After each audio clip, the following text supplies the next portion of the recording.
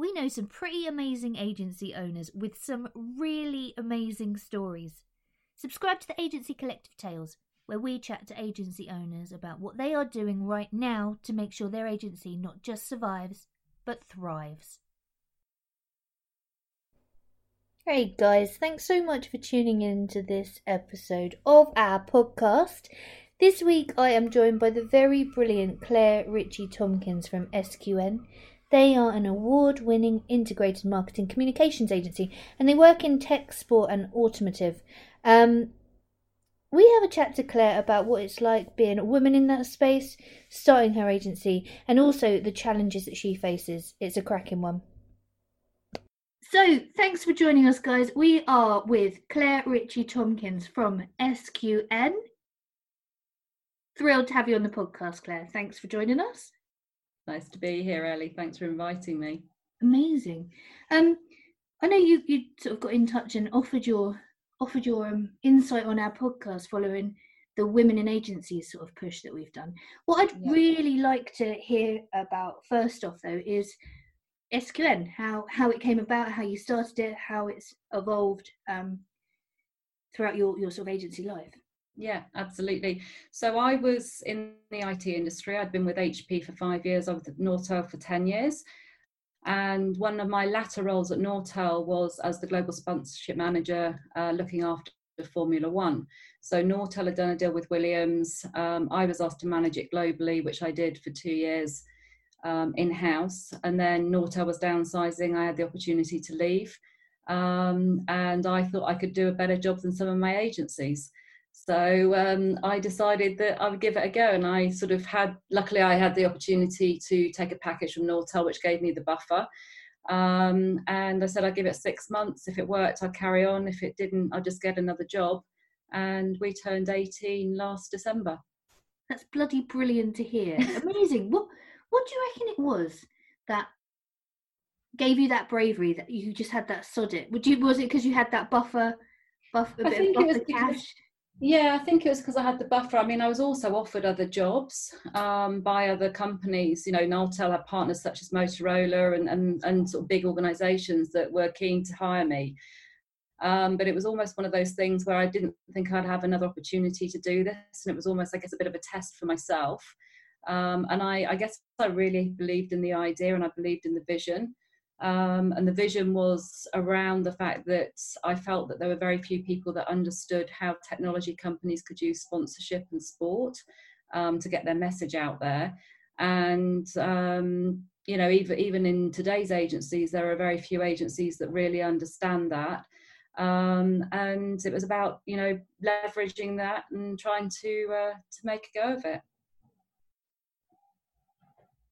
Brilliant. Amazing. How have you found it, you know, with Formula One in the sort of spaces that you've worked within? Have you felt like a minority as a woman? Like, how have you? Yeah, absolutely. Talk to me a bit about that. Yeah, so I mean, interestingly enough, my first job was with HP, and I was in HP Labs, and I think there were probably a dozen women and 200 men.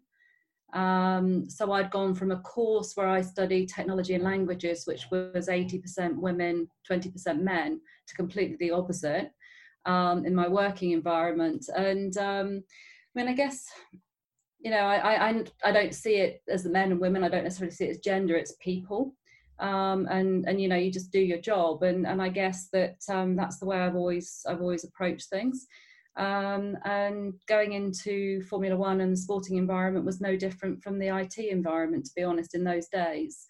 And I guess it's about, you know, it's interesting about thinking about the question about how do we encourage more women leaders in the agency world. And I think a lot of it is down to your own self-belief. And you've got to have that in the first place. And, you know, that's about a confidence that I guess you've grown over a period of time, hopefully. And also having people around you that can support you and encourage you. Yeah. How have you reflected that as an agency owner within your own agency? How do you support and nurture talent? I think one of the interesting things is about, we are always interviewing. So, I'm always happy to meet people and have a coffee, because I always think you never know where that might go. You never know who that person might know within the network.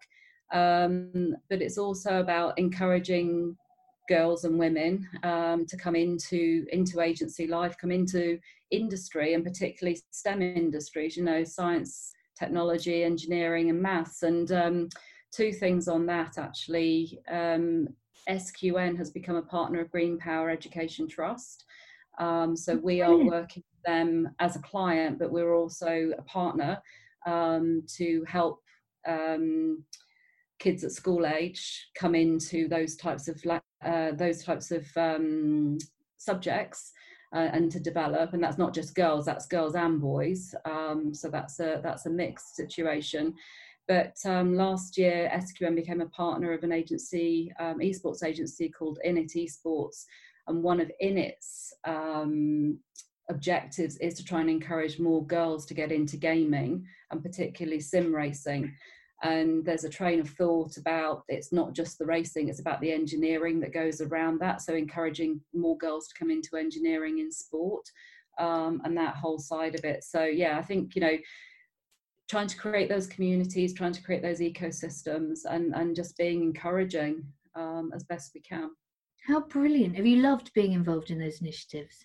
Yeah, I do. And, I think back to, myself when I was sort of that age of choosing GCSEs, and I did a presentation recently where I was saying, my stepfather at age 13, when I was age 13, asked me what I wanted to do when I grow up, and I wanted to be an air stewardess.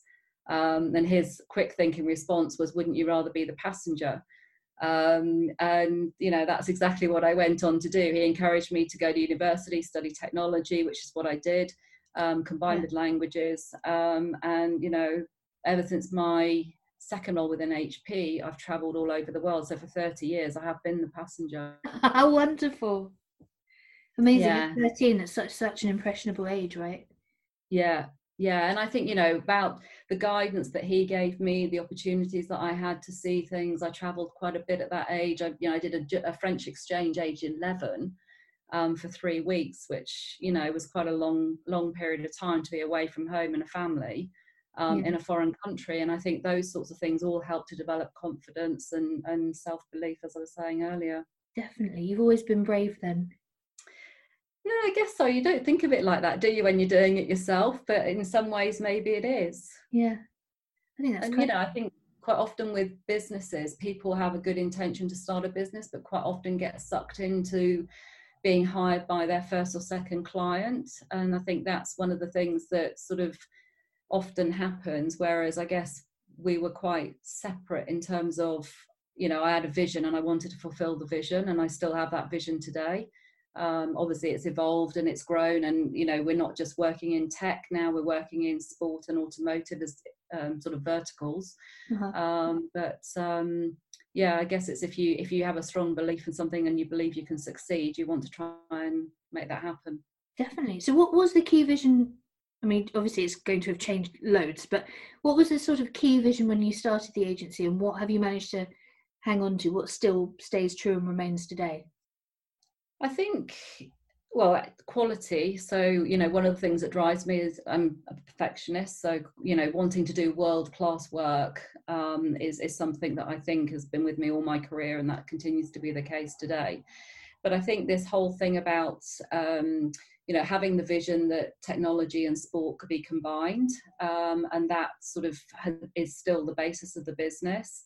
But in the quality of our work, we've ended up working with sports properties such as Williams in Formula One, Hyundai in World Rally, Toyota in World Endurance Racing, where they actually recognise the quality of our marketing work and our ability to deliver. And I think, the longevity of some of our client relationships over 10 years speaks for itself in terms of the quality that we extol. And I guess I look to hire people that have similar values and that can deliver to that sort of level as well, and want to be on the journey. Yeah, brilliant. How have you guys fared with the past few months the sort of challenges that you faced with that? Yeah. Interestingly, we did an employee survey last week, so we wanted to get our employees' feedback on how they felt we'd done, and that was pretty positive. I think from a client perspective, we were able to encourage, and I guess the longevity of our relationships helps us to be trusted as an advisor to them. So our encouragement for them to go into more digital content, which we can supply and develop, is where we've gone with it. So we were concerned about the lack of events. So a lot of our work is around sporting events, where we're supporting teams on a sort of weekly basis when they're out racing. But they need to keep their profiles high. We've encouraged our clients to keep their visibility up, which they've done, and we've been incredibly busy throughout the whole period. So all the team started working from home the week of the 16th of March. Right. We've continued to do that. There's no pressure for them to come back into the office as far as I'm concerned. We have team meetings every morning. The momentum is there, the motivation is there, and people have found it difficult at different times, but we've been there to support each other and work through it. And things like online escape rooms and virtual cocktails and things like that from a team perspective have all helped.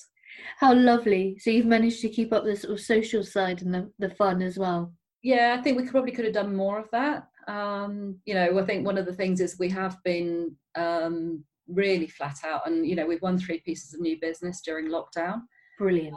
Which is quite phenomenal, and so that's testament to the team and their dedication and their delivery. That's grand.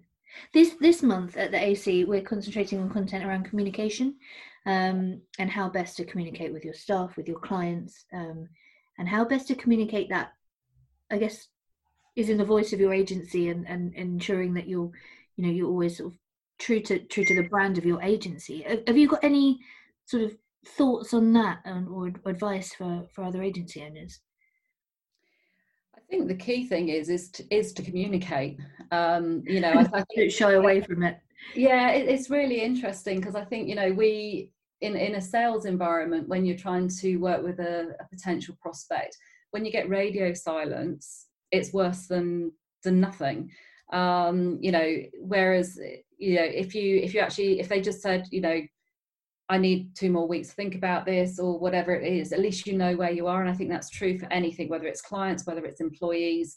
So our philosophy has always been to try and keep our employees informed as best as possible, to talk to them even if we haven't got the answer, but speak to them about it. And it's the same with clients, I think, as well. And so for me, open communication is a really important thing. Yeah. Yeah, that's what we tend to work on the basis of. That's brilliant. That's great stuff. Thank you so much, Claire. That's been so helpful. Really lovely chatting with you. Nice to talk to you too.